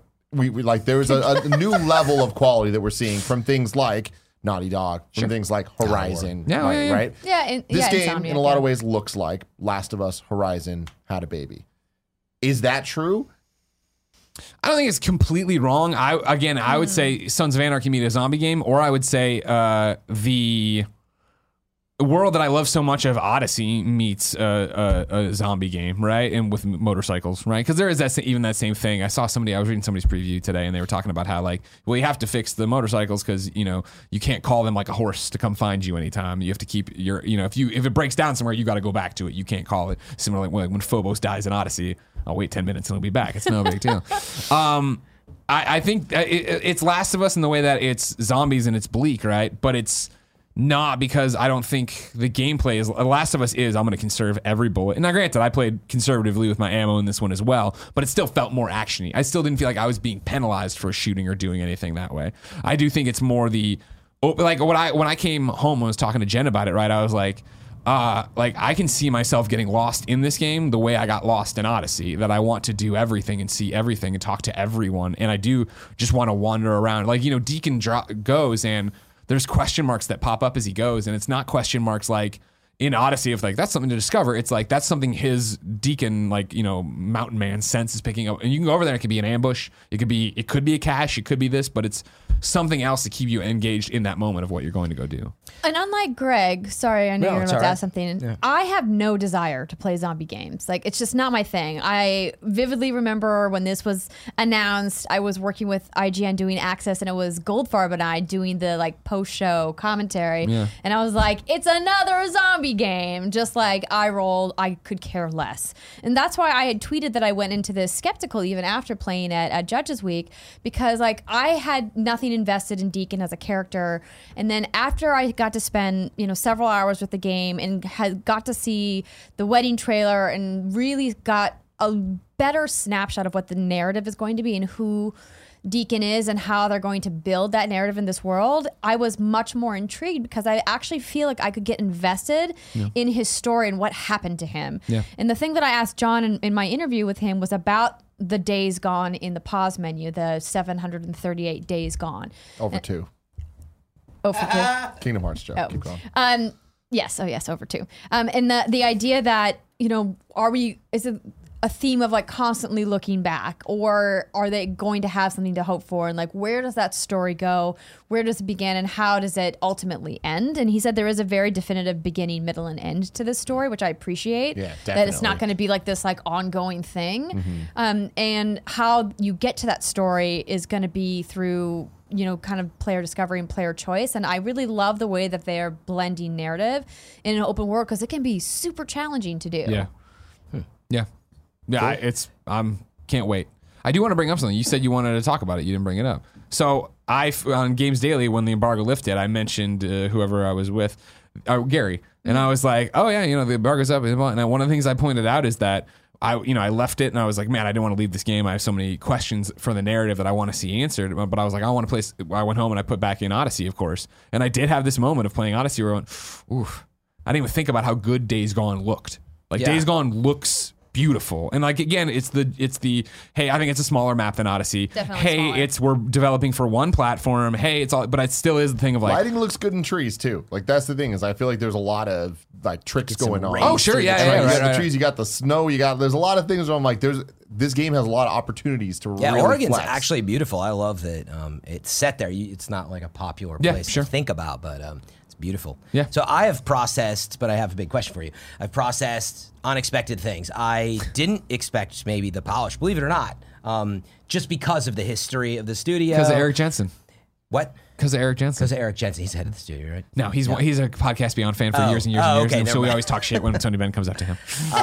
Who is the head of the studio? Do you John know? Garvin. John Garvin. Oh, Yeah. I don't remember. Clearly, I don't remember anything about the studio other than now Golden Abyss is coming back and stuff. So anyway, I understand that it's looking amazing. The story thing surprised me. I was like, oh, really? It's got like this weave of this deep story. I would love to see that in a game like this. So I'm excited about that. And I kind of understand the world progression because I played games like this. Sure. I'm like, okay, you sneak around. You get your idea. Get stuff. But what I don't understand is what the game is. And so I'm still a little lost on, is it a little Metal Gear focused of sneaky, don't get found? Or I know you could play, 5 any way you wanted, really, but you get my point. Do you shoot a lot? Because Last of Us, is obviously a much more up close, very different game than this, I imagine. So what is No, it's a great question. I actually, the first question I asked John in our interview was, it feels like this game has an identity crisis because I don't know what this game is. Can you explain, like, how would you define what this game is? That could be good. No, but what do I do? I know what you're getting at. So the point is that you're not alone, right? Like, it's very obvious this game is like, what is this game? I think it's I don't remember the exact words he used to describe it, but stealth is incredibly important, but it's not like Metal Gear. Would you think say that's fair? Sure. Oh, yeah. Because you can be much more action focused if you decide that's the progression you want to invest in within the progression system. But if you decide, hey, I want to put my points and my upgrades into other things, then maybe you have to be more stealthy. It's very, and I don't know how, I forget how much you played. And I'm not trying to be reductive here or flippant. It's Odyssey, but instead of hand-to-hand weapons, it's guns, and instead of a horse, it's a motorcycle. So because you can't stealth in and fight different stuff. than Horizon, different than this? Because to me, everything I'm seeing of this, I feel like it's Horizon. Good point. Because Horizon does have the stealth and closer does to have Horizon than it is to Odyssey, I would say, and I would say it's even probably closer to Last of Us than it is to Horizon. But the open world, what the fuck is this game? Is there the open scaling world in it? part of it, like. Yeah. Obviously, there are open world sections of Last of Us, but it feels a little bit more linear than this game is. This game is a true open world game. You can like go anywhere and see things. Obviously, you're restricted by the gasoline on your I feel like motorcycle, the reason I still think it's closer to Odyssey than Horizon. Thank you very much. Is that I just felt Horizon never.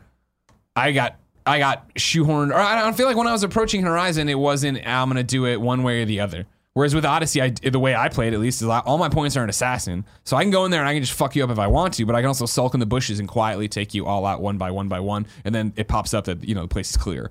And that's how I played this one. What it was, Deacon sulking in the bushes, not doing anything. So you're referencing just the progression system in Correct. Odyssey. And I'm talking about how you engage in a combat situation and how you're putting out your upgrades. That's is what I fair. think. Yeah. Because Odyssey was, are you an assassin? Are you a warrior? Are you Kevin's not over there helping me on the other one? Archer. Yeah, so you can like upgrade your magazine sizes. Like, so if you don't want to use the hordes against other enemies, if you want to fight the hordes and clear them out and help make the world a safer. better You can place. do that, but it means you have to invest a lot of points into your weapons upgrades and into your like health upgrades, so that way you can be in the thick of it and be in combat and not die. Or if you want to stealth it, and kind of use the hordes as a tool, you can do that as well. So there are like lots of different options to play, and we clearly, we don't know what the total through line of the progression is going to be. We didn't play enough of the game. 5 hours and like what appears to be like a 50-hour game is I'm not most much. excited by the fact that you guys are making it seem, and I know that they announced the cutscene runtime was something ridiculous, like 6 hours or something like that. Yeah, I It's just like picked 6 hours. 20% of the He said- 30-hour Yeah, campaign. that's insane. But like that fact combined with what you're saying crazy. of like the through line with the side quest actually building into this, like I love that that's what to me the Last of Us Horizon comparison comes, where it's like The Last of Us, the story is what matters the most. Sure. In Horizon, like my biggest problem with Horizon was I felt like the story never got great. Because I always felt distracted. Hard to disagree, but that's I a always felt conversation for another time. but I always felt like it was like there was a narrative and like it was good, but I always felt like they were trying to pull me away from it. No, this one, everything you're doing is building towards And that. that- And I Deacon love is that. bringing it back the way he speaks or talks and what he does, right? And I feel like, the big mission of going to like the FEMA camp, right? Or one of the big missions of it. No spoilers of what happens there. Like when that was happening, I was like, fuck, this is awesome. And then to get there and be like, what's in his head? And again, even the little bit we played, like the narrative just makes sense of like, all right, cool. Him and his buddy are going to get out of here. They've had enough. They're going to go north, start their own. Okay, this thing happens. The bike gets broken down. He's got to earn enough to get the bike grade again. So he's doing these things. Then you start earning a reputation, and then it starts spiraling out of what you're doing. And it's really, really, really well done. I I'm can't wait. excited. April Is there 26th. gameplay now online? Oh, yeah. Fran, if you go to youtube.com Yeah, I was What's a Good little Games, busy. I have a 20-minute preview Just- with brand new gameplay. That I will do. Where is it again, Andy? It's youtube.com/What's Good Games. I will Oh, check that man. out. So there's gameplay. That's what I'm struggling with. I'm very much, as you all know, I'm so focused on gameplay, whatever, friction between your feet and the way the gunplay is or whatever. So I'm still missing that. But I think watching it is going to make more sense because I understand all the other stuff now, which is great. But If you like gameplay, Fran. I'm all about May that Cry, gameplay, baby. baby. Oh, I'm playing it. And the last thing I want to say about Devil May Cry, because you brought up the quality of life Smooth. stuff, and I forgot Yeah, to yeah. say this, and I think it's really important, is the quality of life choices they made in DMC are so good. One of my favorites being that everything that you buy to like every blue orb that you get that increases your life, or when your devil trigger gauge gets bigger from different purple orbs you get, every upgrade that you get that's not character specific, so like not specific moves, is for all three of your characters. Oh. So it's awesome. Like, Oh, there's okay. not this like So there's cross-character need progression like, like that. yeah, and it's just like thank you, because like there's no point in your life bar getting bigger for one of your characters and then having to redo Start it for over another. It's and- just like God, I want more games to do that have multiple characters, because I haven't seen that done before. So that's awesome. Before we get to our next thing, let me tell you about our sponsors. This episode of Kind of Funny Gamescast is brought to you by Quip. One of the most important things we do for our health every day is brush our teeth, yet most of us don't do it properly. Trust me, until Quip, I was doing it all wrong. I thought I was doing it long enough. Once I used the Quip with the 2-minute timer and it every 30 seconds gives me the different quadrants, I was like, wow, I was severely underbrushing. Your oral health is important, and with the Quip electric toothbrush, sticking to good habits is simple. There's a sensitive sonic vibrations for an effective clean that's gentle on your sensitive gums. Multi-use cover works as a stand, mounts to mirrors, and slides over the bristles to pack and protect your Quip on the go. I've used this in all of those fashions, and it works so great, so simply. We travel a lot, so that's a huge plus for us. Very sleek design for the brush, and then you just pop off the bottom, use it as a top, and it's great. Nick and Gia have been using theirs for a long time. They love them just like I love mine. It's great to not have to ever think about going out and buying new toothbrushes or toothpaste. They just send them to you when it's needed. That's why we love Quip, and why over 1 million happy, healthy mouths do too. Quip starts at just $25, and if you go to getquip.com/KF right now, you can get your first refill pack for free. That's your first refill pack free at getquip.com/KF. I forgot we don't really do. I'm still going to fill everybody's water. You don't Thank have you. to like. Yeah, hold on. I need to Yeah. do a time Can you code LaCroix thing. me? Thank you. I have to go to the bathroom. Sure. Which ones do you want? Lime, please. Ooh, I'll take one of Lime. those too, please. Oh. Yeah. Okay. Thanks, Greg. Barrett. Hold on. Okay, Barrett's doing some stuff. Yeah, You're reading 'cause your ad after this. Yes. People are have been in the comments talking about time codes. And so Okay. I'm trying a new way of trying to take down time codes, but that means I need to do 2 sets of different time codes. Gotcha. So I I'm like- appreciate the hustle. Yeah. Doing a lot of things. You ready now?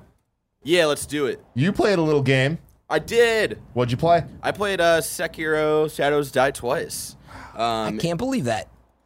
What? It's just like finally, like meaning I've been excited to hear more about it. It's obviously coming out very soon now, March 22nd, I think. Yeah. So Would you have wanted to play? Oh, I do want to play it, despite the fact that I still have not really played Dark Souls. Should've sent and all that. Fran. Like, I played Sent you Demon Souls, too. but Both yeah, you could've went. next time around. But I can't wait to hear from Barrett on this. I didn't go to this preview event because, first off, I just didn't have time to make it down there. But I was so scarred by being teased mercilessly by the team from From Software with how bad I played in the first preview event that I was like, I don't need your judgment. I will play in a room by myself. Ouch. I Listen, feel that game is hard, right, Barrett? It is, and I feel your pain on not being able to play well. I feel like all the people who went down, Activision paid for me to fly down there and stuff, just to let y'all know, be transparency. Disclaimer. Yeah, Important, exactly. Man. Chill. I feel like I was the worst, the worst one in the room playing, but at least the people there didn't. I don't feel like we're shaming Thank you, anybody, sir. so I didn't have the full brunt bubbles that making it come Andrea up. did. But yeah, that game is super fun though. And to give context, like I'm not a huge Souls guy. I had to play a lot of like Dark Souls-y type stuff for IGN for gameplay videos. Never heard so of that it. was like my kind of entryway into those types of games. And the more and more I had to play, the more and more I started to appreciate and like understand the kind of, for want of a better word, like the science behind those games. And the what's going on? Keep going. Fran's got to go to the bathroom, but he won't go to the And bathroom. But Tim's he's going to keep going. talking about it. Just go to the bathroom. Can I get? Fran, just go to the bathroom. After he poured that LaCroix, I'm like, I can't. And understanding those games a little more, I appreciate like doing that before playing Sekiro, because the pace to this game I feel like is way Barrett should different. Come sit here. Barrett, come sit here. Come sit where Fran Okay. is. You want me to go listen? I'll go listen. Okay. Have fun with us. Or come sit here. Did you play Neo at all? I did have to play Neo. I Okay. did have to play Neo for work. So I played Neo for as long as I could muster because Okay. I'm not good at these games. Right. And I do prefer the more arcadey Devil May Cry style stuff. And I've also never played Bloodborne, never played any of the Dark Souls games. Right. A lot of people recently have been like, Tim, you need to play Sekiro. Like Yeah. this is definitely a lot faster paced and a lot less unforgiving. Is that true? I don't think it's less unforgiving. I think that's a it's bold-faced lie. I think it's difficult in a different way, but I think the thing with Dark Souls is you have to get into the right mindset of like kind of the slow pace of it. So if you understand that, I don't think it's as difficult as people make it out to be. And so with Sekiro, I'm a little like you where I like Souls games and I appreciate them, but it's hard for me to understand and to like get into the rhythm of like, all right, let's hit this guy like 3 times and then wait like 30 minutes and then hit him again twice and stuff. So this was definitely more my pace, but it's still really difficult. I had spent a good, I think, hour trying to fight just a mini boss, and it wasn't to the point where like I was like, fuck this game, like I'm out of here. It got a little frustrating, and then I beat him. And then it was like one of the most satisfying things and I've for done. full transparency, Yeah. you also beat Cuphead. I did beat Cuphead. I did. So you And I hate also- yourself. Yeah. And I also got black and white mode in that game, and that is just the worst. Yeah. Also had to do that for IGN. Shout out. And so Training ground. and so yeah, this game is at a different pace, and there's a new verticality to it than I've experienced in Because of the little zip line you Yeah, you got the little Grapple hook? Yeah, Yeah, the you have arm. the little grapple hook arm that you get. I think pretty early on in the game, and it adds like a new element of how you can tackle situations. Where I felt like my minimal experience with, like I've only played these games for work a couple hours and then have to move on to another game, but like my like impressions of some of these games, like, all right, you're getting funneled through something and you have to like try to barrel through it as much as you can. And the added verticality lets you in a way like decide like, how do I want to tackle this finally? At least it made me feel more like that on a level that I could think of. It seemed to me that was the big thing, is that Yeah. adding mobility Yeah. beyond what they've done in the past. By just being able to do it is a big step for these games. It's really What cool. Little I've played, and understand about it. So I think that'll be interesting because they are so hardcore. Right. It sounds like they're still very hardcore. Oh, but yeah. maybe this extra mobility will, bring in more players. Well, it brings in another wrinkle to the stealth system, which I think is a key focus of Sekiro Shadows Die Twice, is that you don't ever want to go in guns blazing to any of those battles. You will get overwhelmed instantly. Because you think you see like all of the enemies in the area. It'll be like 3. It'll be 3 enemies, and then it'll be like 15 come out, and you're like, oh no. And like the combat, they definitely changed up a little bit this time around. Like it's you're not focused on like getting new gear the entire game. Like I think the one sword you have is just the same sword that you have the entire game, and then it's your weird bionic arm thing. Yeah, that you can change into different types of weapons. I think they've got like there's definitely like the hook, and then there's a weird little gun dude, I think, that you can attach to it, and those you can find throughout the world, but those, I think there's maybe like a total of 4 or 5 that they showed us. And so yeah, your set is pretty much stayed there, unlike other Souls games. And the thing that you're really trying to build up throughout the game is that there's actually skill trees now. And so you're really focusing on like, oh, I want this ability and this ability, instead of focusing on like a trait and moving it up like from 5 to 6. Which I thought was, they were really like, hey, like this is like a kind of big change in pace for this type of game that we've made. So I thought that was really cool. I didn't get super into it because I was still also just trying to beat some pretty simple enemies. How is the respawning though? Where, like, do you feel like it's fair of like how quickly, like wherever you die, do you respawn close to that, or is the checkpoint super far away? I feel like the checkpoint system actually wasn't too bad. No, it didn't seem too brutal. Like there's these little like idols that you pray to, and then there's a potion system now, and so that certainly helps a lot more to keep you in the battle longer. Right. But if you do end up dying, which you will frequently, yes. I didn't feel like I had to go too much farther back as far as traversal goes, but the tough part is the stealth element. Like I vividly remember in my playthrough, I also got stuck at a mini boss, but in order to get to the mini boss, I had to like that troll guy with the big door on his back or whatever. No, he's a pain in the neck. Yeah, no, it was the guy after him. Yeah. And so once you get through there, you then have to take out all those people in stealth every time. And so that to me was really frustrating, that I couldn't just go straight to the boss fight. I had to like kind of take out the henchmen along the way. Yeah. And you can't do it quickly, because then the problem happens, like we were just discussing, that then they overwhelm you, and then you die quicker, and then you burn all your potions, and then it's like, well, yep. now I'm dead again. Yeah. And then like the death system in this is really interesting as well, because if you die, you lose half of what you have.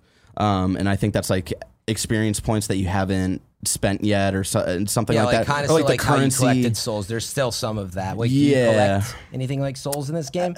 No. Not really, but you do get experience for like taking down enemies and Can stuff. you go back to get it when you die, or no? Like, I don't think so. Yeah, I think it's gone. And then there's also there's another system of like, if you die a certain amount of times, it starts to affect you personally. Like you get this curse put on you, and then you don't get like a certain like buff every once in a while. And so even though like the kind of respawning and like dying mechanic, I feel like it's a little more forgiving of how frequent you can do it, and like how frequent the checkpoints are. They kind of balance it out of like, okay, you're dying a lot here, like we're going to put this thing on you that's going to take you down just a little bit to try to encourage you to take your time and focus this time around and beat this enemy. Like the actually, opposite of a Nintendo game. Yeah. So they're gonna make it harder because you've been fudging it Well, up. I mean, but like So From cool. Software games are notorious for really wanting you to play it the way that they want you to play it. And that's why they have a cult following of fans, because it does really take you learning the patterns of the enemies, right? And that's why these games just never have been for me. I much prefer the crazy flashy combat of Devil May Cry, where I can like feel super powerful, instead of like the almost like analytical way you have to approach the fights in From Software games. I mean, but the game is beautiful. It's gorgeous. And that really was the only hook for me, because I knew how punishing it was going to be. And like the art direction in this game is really phenomenal.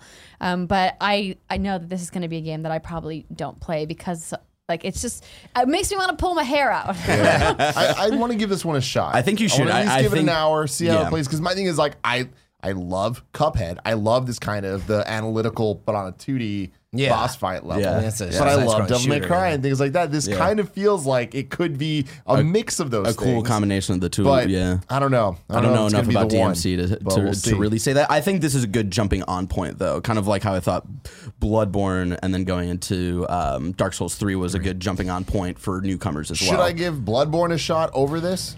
I think you should they're before kind of you play, apples if you and could. oranges as far as the styles of the games go. The mechanics have a lot of similarities, like in the wireframe, Right. But like they're just stylistically, Bloodborne is like this like very dark fantasy world with a lot beautiful, of different types of RPG progression that just does not exist in Sekiro. But like the brutal analytical fights that you're talking about, it's the same in that sense, Correct, right? So like meaning maybe that's like worth the checking the combat first, because- design has a lot of similarities, Right. Like if you don't like solving for what's going on in a fight, you probably won't like Sekiro, is my guess. Even though they added some changes up.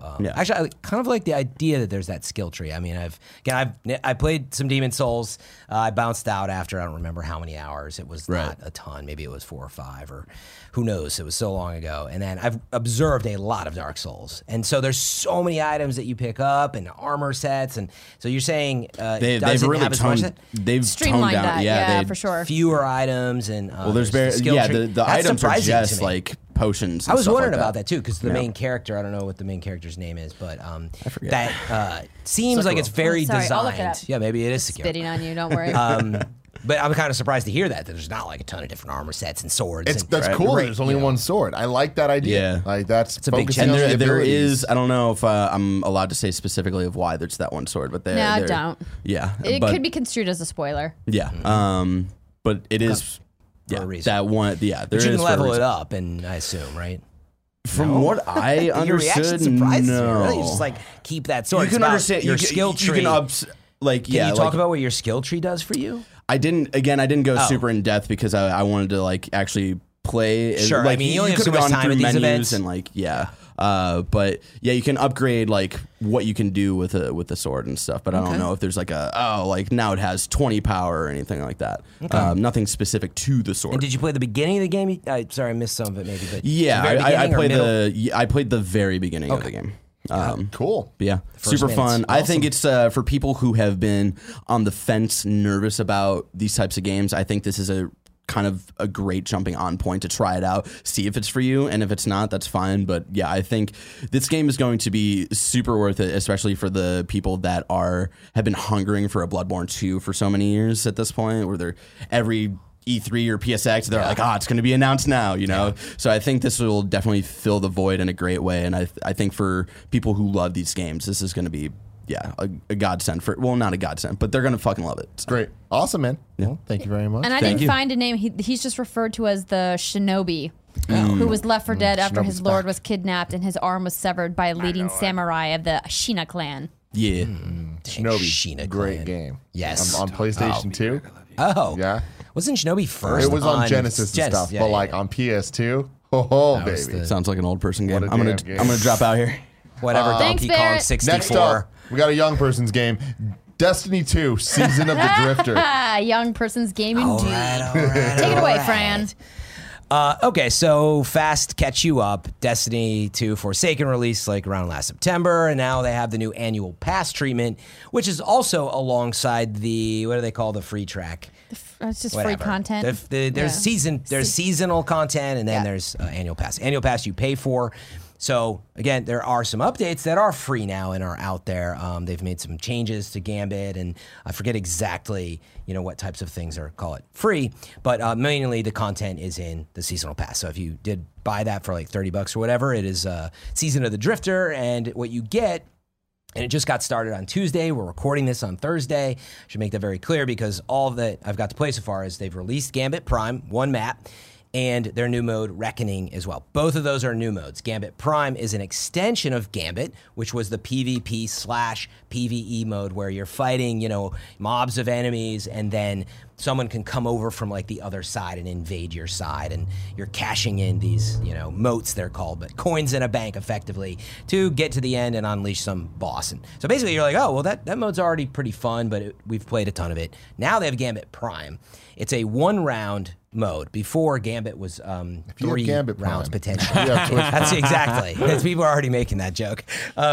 So anyway, Gambit Prime is 1 round, high stakes. It's still, again, 2 teams versus each other, but just for 1 round. And the basis of it is the same. I'm curious to hear from Andrew. You have played Gambit Prime. Yes, I have. And you literally do a lot of the same stuff, and you unleash that final boss at the end, and you try to burn them down. The big thing they've introduced, which all of us haven't really got yet because it's a grind, there are 4 potential class types that you unlock armor for. So there's Invader, Reaper, Collector, and so on. So the Sentry is the last one. The idea is you can get armor that gives you perks in the game. So it's almost building towards almost being like an Overwatch. You could just select a class and jump in and be that person. But in this game, because it's Destiny, you actually have to grind armor all over the world and get these suits. So I haven't really got to play with the perks, but I've played with the core mode. So maybe turn to Andrea. I don't know, how much did you play of the original Prime? Did you like it? And then what do you think of Gambit Prime? I played quite a bit of the original Gambit mode because I really liked the idea of the PvE component combined with the PvP component, because it really felt more like a horde mode to me than anything else Destiny has done so far, outside of Prison of Elders, which I would really love for them to bring that back. But what Gambit really accomplished was something that required teamwork in a really effective way outside of the raids. So something that was a little bit, shorter of an experience compared to raids, quite substantially. Yeah. And you're going up against another team. Right, and because it was 3 rounds, it gave you the opportunity to make a comeback, whereas most PvP is like, it's 1 round, if you lose, it's done. Yeah. And I really liked the idea of that. However, there was a lot of executions within the mode itself that made it a little frustrating to play, whether it be people, finding the one OP gun where you could really wreck people with or snipe from, or really kind of take cheeses, and it became frustrating to play. So a lot of people stopped playing it because if you didn't go in with a full fire team of people that you knew, you had to communicate, you'd get crushed. If you weren't communicating, people were mass quitting Gambit if they lost the first round, and then they'd be done. And there's no way to win Gambit if you're down a person. There's just not. It was a big problem. You can't collect enough of the moats to put into the bank in order to get enough money in the bank, so to speak, to summon the primeval, which is the big boss at the end of the round. And so there's just no way to come back. And so Gambit had a lot of problems, so they needed to change it up. And I was really happy when they announced the changes for Gambit Prime. Making it down to 1 round makes the stakes substantially higher because there's no way to come back. Like, if you lose, it's done. It's over. And then the way that they changed the moats in the bank, I think, is the really exciting part. So now, every once in a while, when you collect enough moats, you can go over and deposit them. And at 5, 10, and 15, are those the intervals? When you invade? No. When you deposit moats for the small, medium, and large blockers. 5, 10, and 15, yes. So let's say I collect 5 moats and I go deposit them into the bank. Then I summon what's called a blocker, and it shuts down the bank on the other side, the enemy team side, so they can't deposit into the bank until... Sends a bouncer over, be like, yo, nice try. Exactly. And so you have to kill the bouncer, and then you can put the money back into your bank. But now in Gambit Prime, if you don't kill the bouncer, because a lot of times in regular Gambit, you would just kind of forget about him, and then you would go, when you needed to deposit, go burn him down. This guy's here killing me. But now if you leave them there, they'll start to suck money out of your bank. Stealing money from your bank. And so you really have to, it's really dramatically changed the strategy in Gambit in a really meaningful way. Yeah, and you now, have to have somebody on top of it. So meaning before you could ignore that there's blockers for a while till you're like, all right, everybody's got their moats, I'm going to bring back. And you're like, okay, kill the enemies, then we'll put them in. Now you're like, oh crap, we're starting to lose more. So you have to assign more people on top of more things because of this. Exactly. You have to essentially do a lot more roles. Which is where this is headed. And the PvP element has been amped up because now if I invade the enemy side, if I kill enemy guardians, I can steal their moats. Whereas before, they would just lose the moats and nobody would get them. But now you can really turn the tide of a battle if you can have a really successful invasion. And so I think it's going to be interesting to see how it's going to shake out over the next week or so once people kind of get their feet underneath them on this new map. Yeah, so it's a little early, and so there's a lot more going on in the world of Destiny that I'm not going to over-describe. I try to avoid. Yeah. What's but that? You're trying to earn this armor. There's a lot of a lot of little nitpicky things that you would only get into. Like it's like the Destiny 2 weeds. I'll glance on it, but meaning pull me back if I'm getting too deep here. But so they have this other mode. Deej killed somebody and you guys are all keeping it quiet. Well, I'm not going to confirm nor deny that something like this is happening. So the whole idea with this, which is really interesting though for season pass holders, like again, you got to remember this is effectively I don't know, what is it, a $8 effectively piece of content because there are 3 releases in this content, or even more really when you go through the summer. But in any event, the whole idea of this content is you've got a new PvE mode, and now you're going to also have to go into this thing called Reckoning, which is actually more so the Horde mode now. If you played the Halloween event, you got a little taste of it maybe, but you literally just go down into the world and there's a bunch of enemies and you kill them. There's not much more to it than that, but it's tiered. So they've only released tier 1. So again, forgive me that it's Monday for many of you listening and we've got to play tier 2 and there's more stuff coming. But with where I'm at today, the idea is you play Gambit Prime for a while, play with friends, and then also you guys now bounce over because the way the bounties and stuff work and these synthesizer things that you get, this is how you get the armor. So I can make it simpler than this. That part's even confusing to me. So let me make this a little simpler. Sorry. While you're playing Gambit Prime, you earn one of the 4 colors. Yellow is Sentry, Reaper is green, whatever. And you're getting these synthesizer items as you're playing, and you can get those from bounties guaranteed, but they drop randomly too, I believe. The idea is you now bring it into the Reckoning mode, which is more this just kill a bunch of enemies, but you're trying to generate your synth into a piece of armor, which you can get out of going into there. So you go over, and the whole idea is that you're going back and forth between 2 modes, which I just want to give credit for. I do think it's interesting that they actually have 2 modes working together to gain, like armor sets and stuff for it. So like that works. What I will say is I like Gambit Prime.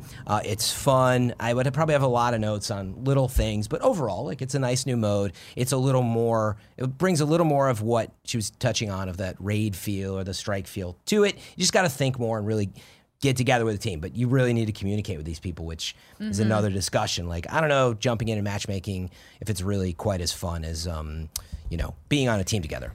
But yeah, no, it's not. But I do like what definitively it's not, much more difficult to like single queue matchmake than it is to roll with the people they call them the that you're on blueberries. comm with. Yeah, because when you go in, all your teammates' names are green or whatever, right? Or whatever color. But all the blue name highlights, those are the blueberries, and you like usually don't want to play with them. Sometimes you get an awesome. You don't want to play with those greens.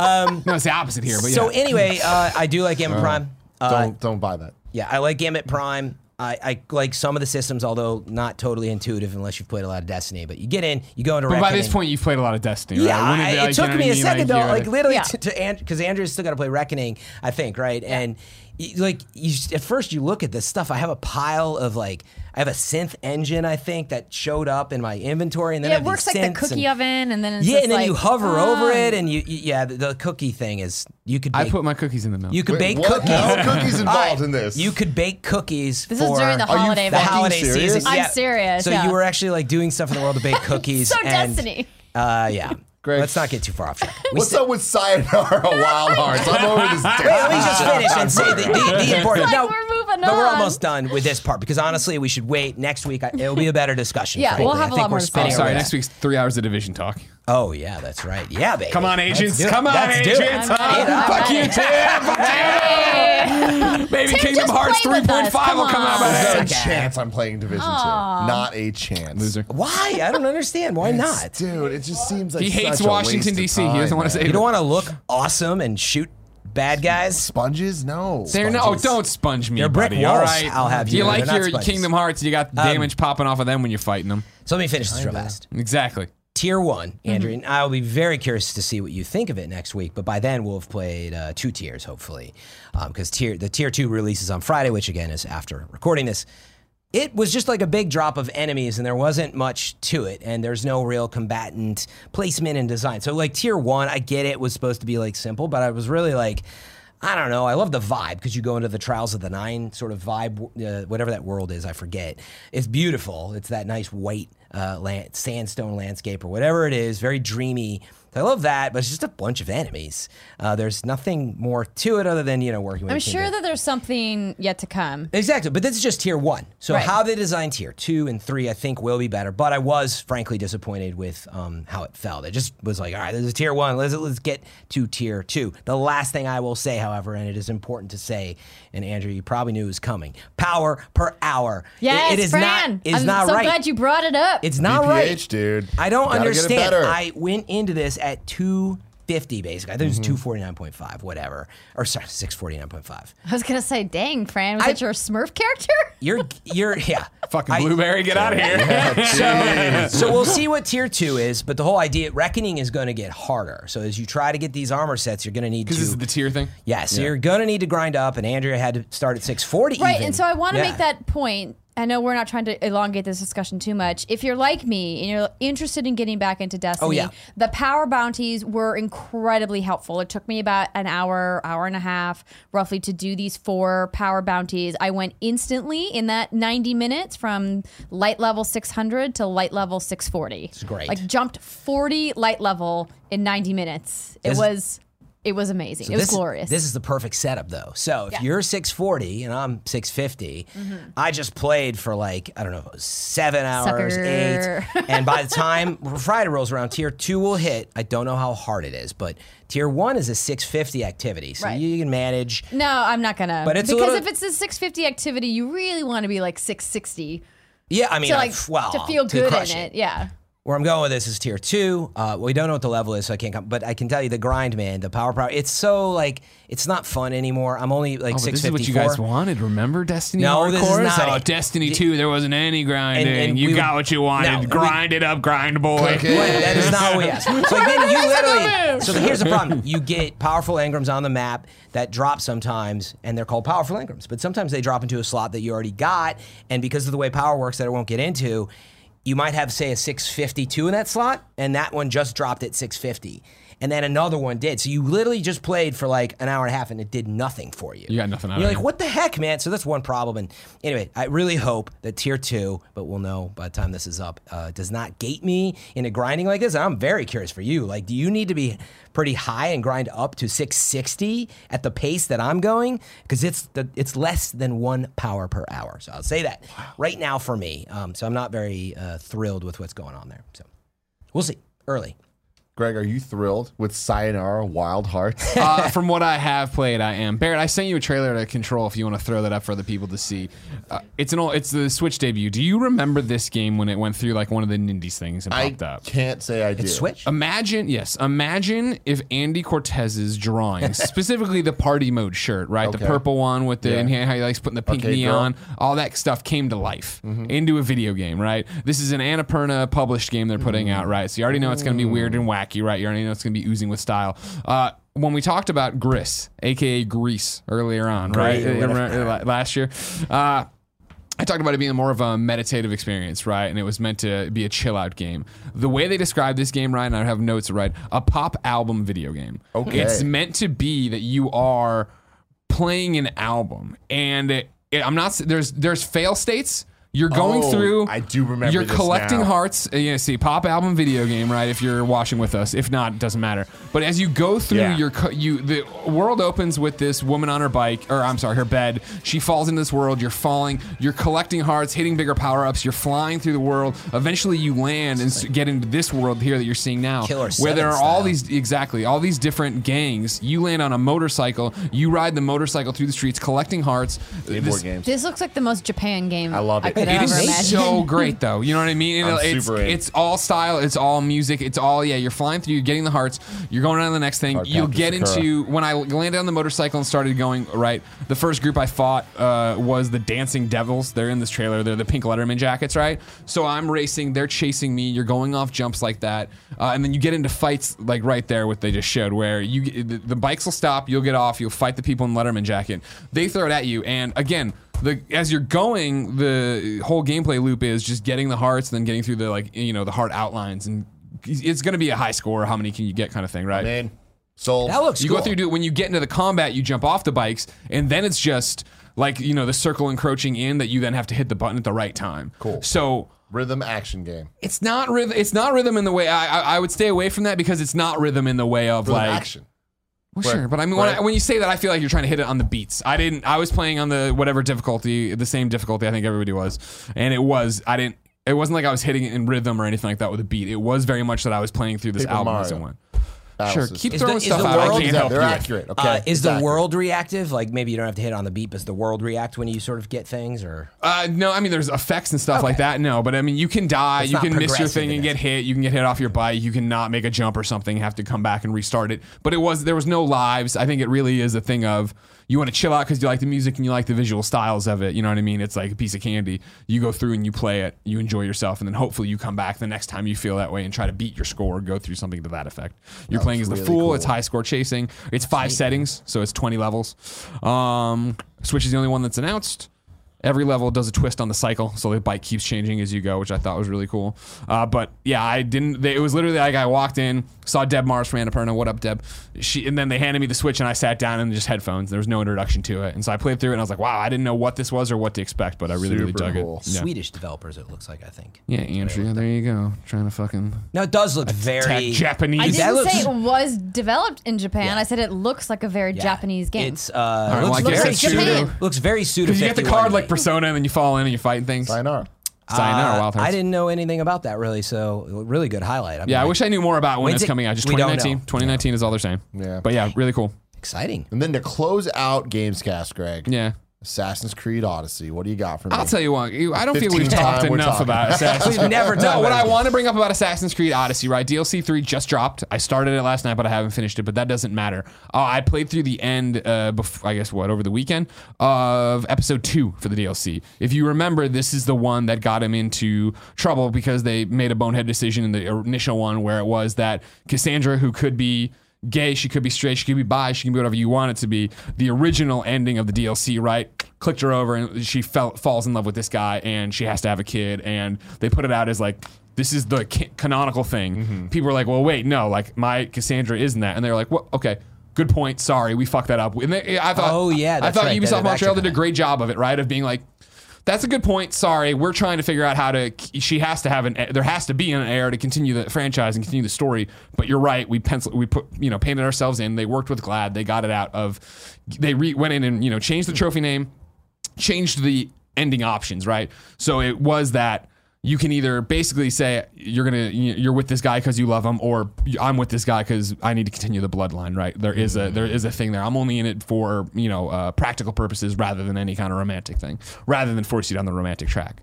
What I find interesting about it is when I'd already played episode 1, it started in episode 2 when this all broke and articles were coming and statements were coming, but I hadn't gotten it to myself, and I was very much to the idea of, I know this guy from the storyline from this DLC. He's a putz. I don't fucking care about this guy at all. I'm totally with my Cassandra, right, has been fucking everybody. I don't care, whatever. She's just out there living the free Grease life, and that's what I'm all about. Greg, he's a slut. Exactly. I'm You know what I slutting it mean? up and I see it. Exactly. You got to. What Oh, I yeah. mean? You know what I Get mean? your fuck That's on, how dude. it was. Live That's your how life. ancient Greece was. I didn't know you could be a slut in this game. Now I'm going to play Oh this. yeah, you I'm can gonna be bang all a over lot it. of people, friend. Good. Yeah, exactly. And we're not slut shaming here, all right? We're No, embracing it. I just told you. Now I want to play it. So I Okay, can cool. slut it Yeah, up. yeah. But it was the idea for me of this guy. I'm not going to be penciled into this thing. That's not who I play. That whatever, blah, blah. And so the game gives you, I did it. I got to the choice and I was like, because it's like he's going to get on a boat and you can like confess your love or like, see you fucking later, dude. Kick rocks. And I was like, fucking get on the boat, loser, kick rocks. And something interesting happened for the first time in this game. And again, I think people who maybe are of the LGBTQ community may have a different perspective on it, right? And feel something way different of it. For me, up until this point, I have my Cassandra, I have my choices. I'm defining who she is as I go, right? And what her moral code is. She's very heroic, obviously, because I'm trying to play it as a superhero all the time. I tell this guy, all right, yeah, see you later. Who the fuck cares? And something very bizarre happened to me that I can't say has happened in many video games.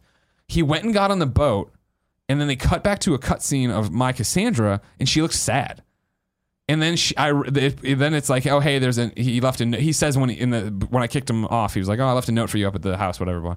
You go up to the house and read the note, and the note was so sweet and about people making a connection. And then my Cassandra started crying, And then he came back to the door because this is where it's the new thing of I'm in it for love or I'm in it for whatever. They hug, so it can be just a friend hug or it can be whatever. But like the whole thing had been building this relationship they were trying to clearly force on you of just like, well, no one really understands her the way this guy does. He's been living a similar life on the run, being, doing nefarious deeds or whatever. And you had a good scene of you and him drinking wine and getting wasted and like telling stories. And like clearly there was a bond there. And they keep kind of referencing that there might be a bond there to their friends. Anyways, she cried when she read it and I regretted the decision. And so then you get there's a time jump and you get the actual conversation where it is, I did this for love or I did it. So I could have told him I loved him earlier, kept him there, and I was like, no, fuck that. We probably should have prefaced this with spoiler alert, but that's God. Okay. If you don't know at this point, if you cared about it. Between the second and the third DLC? Well, the third deal, it's not even the end. I personally don't care. Now, Andrew. I was bringing up the whole thing. It doesn't matter. I didn't even mention the baby in your face. So anyways, though, then there's the... Babies happen if you have sex? There's the final decision. Spoilers, dude. Of the bloodline continuation I'm talking about. Anyways, there was the final choice of like, do you love him or is it just for the bloodline or whatever? And I flipped it to loving him. And not because I loved him, but clearly Cassandra loved him. And I loved Cassandra so much that I wanted her to be happy. Aww. And it was like such a weird, conflicted, emotional thing of just like, they're forcing this down my throat. Oh, she's really sad though. Yeah. Oh man. I was, for a second when I forgot about the one last saving thing, when I told him like, yeah, fuck off. And then she cried at the note. I was like, fuck, am I gonna have to reload a save?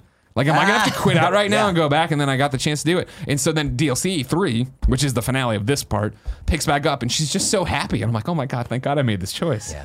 You know what I mean? Essentially, they convey so much emotion in it that it's clearly had been your character. But it's the weirdest thing of it. It's now on this pantheon in terms of games making me think in a different way about it, where in Walking Dead Season 2, when Clem started talking about Lee, I started crying because I always thought that I loved Clem, but it actually loved Lee and their relationship, and I didn't put that together till it was too late, and he's gone down, I can't tell him. And it was the same thing of the end of Last of Us, where it was like, you get to that part and you think there's going to be a choice, and there isn't a choice, and I was like, oh my God, that's what the story is. And so to get here and have it be that moment of like, did I just really, I'm killing people left and right. I'm not remembering dialogue choices. Things are dying. I'm like, I'm a locker. I don't give a shit. And I'm Cassandra's drinking and fucking and having a great time. And then we got here and I was like, oh my God, I have to give her a happy ending.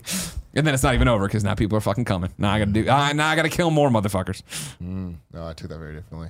Thank you very much for this amazing episode of the Kind of Funny Gamescast. Andrea, welcome. Hey, officially. thanks. Welcome again, Officially. Andrea. It doesn't feel like a new thing. I know, it doesn't. feels like a good thing. And that's what feels matters. like a natural thing. Yes. I don't want you to get too comfortable with me being on the show like 4 weeks in a row. She's still gonna ghost every 2 weeks. We were delaying so long for that video, and then it's like, what, GDC, you're not here. Because we have the week Schreier after on. is The week PAX. after is PAX, so you won't be here. Then there's E3. We might move some things around, though, because we're going to be gone for stuff, too. So we might World shoot Tour on different days. Yeah. Yeah. I mean, Division's next week. Can we just cancel the show? Thank you, Fran. That's what I've been saying for a while. Yeah. Can we just cancel rebranding this the Kind of Funny Division cast. Catch it. Until next time. Week. See you later, agents. Oh, man. We'll see you guys later, in the agents. post show, though. Let's Call get them into agents. it. Call them agents. Agents. Jesus. All man. right. You know what? I'm sorry you don't have fun. I quit this bullshit.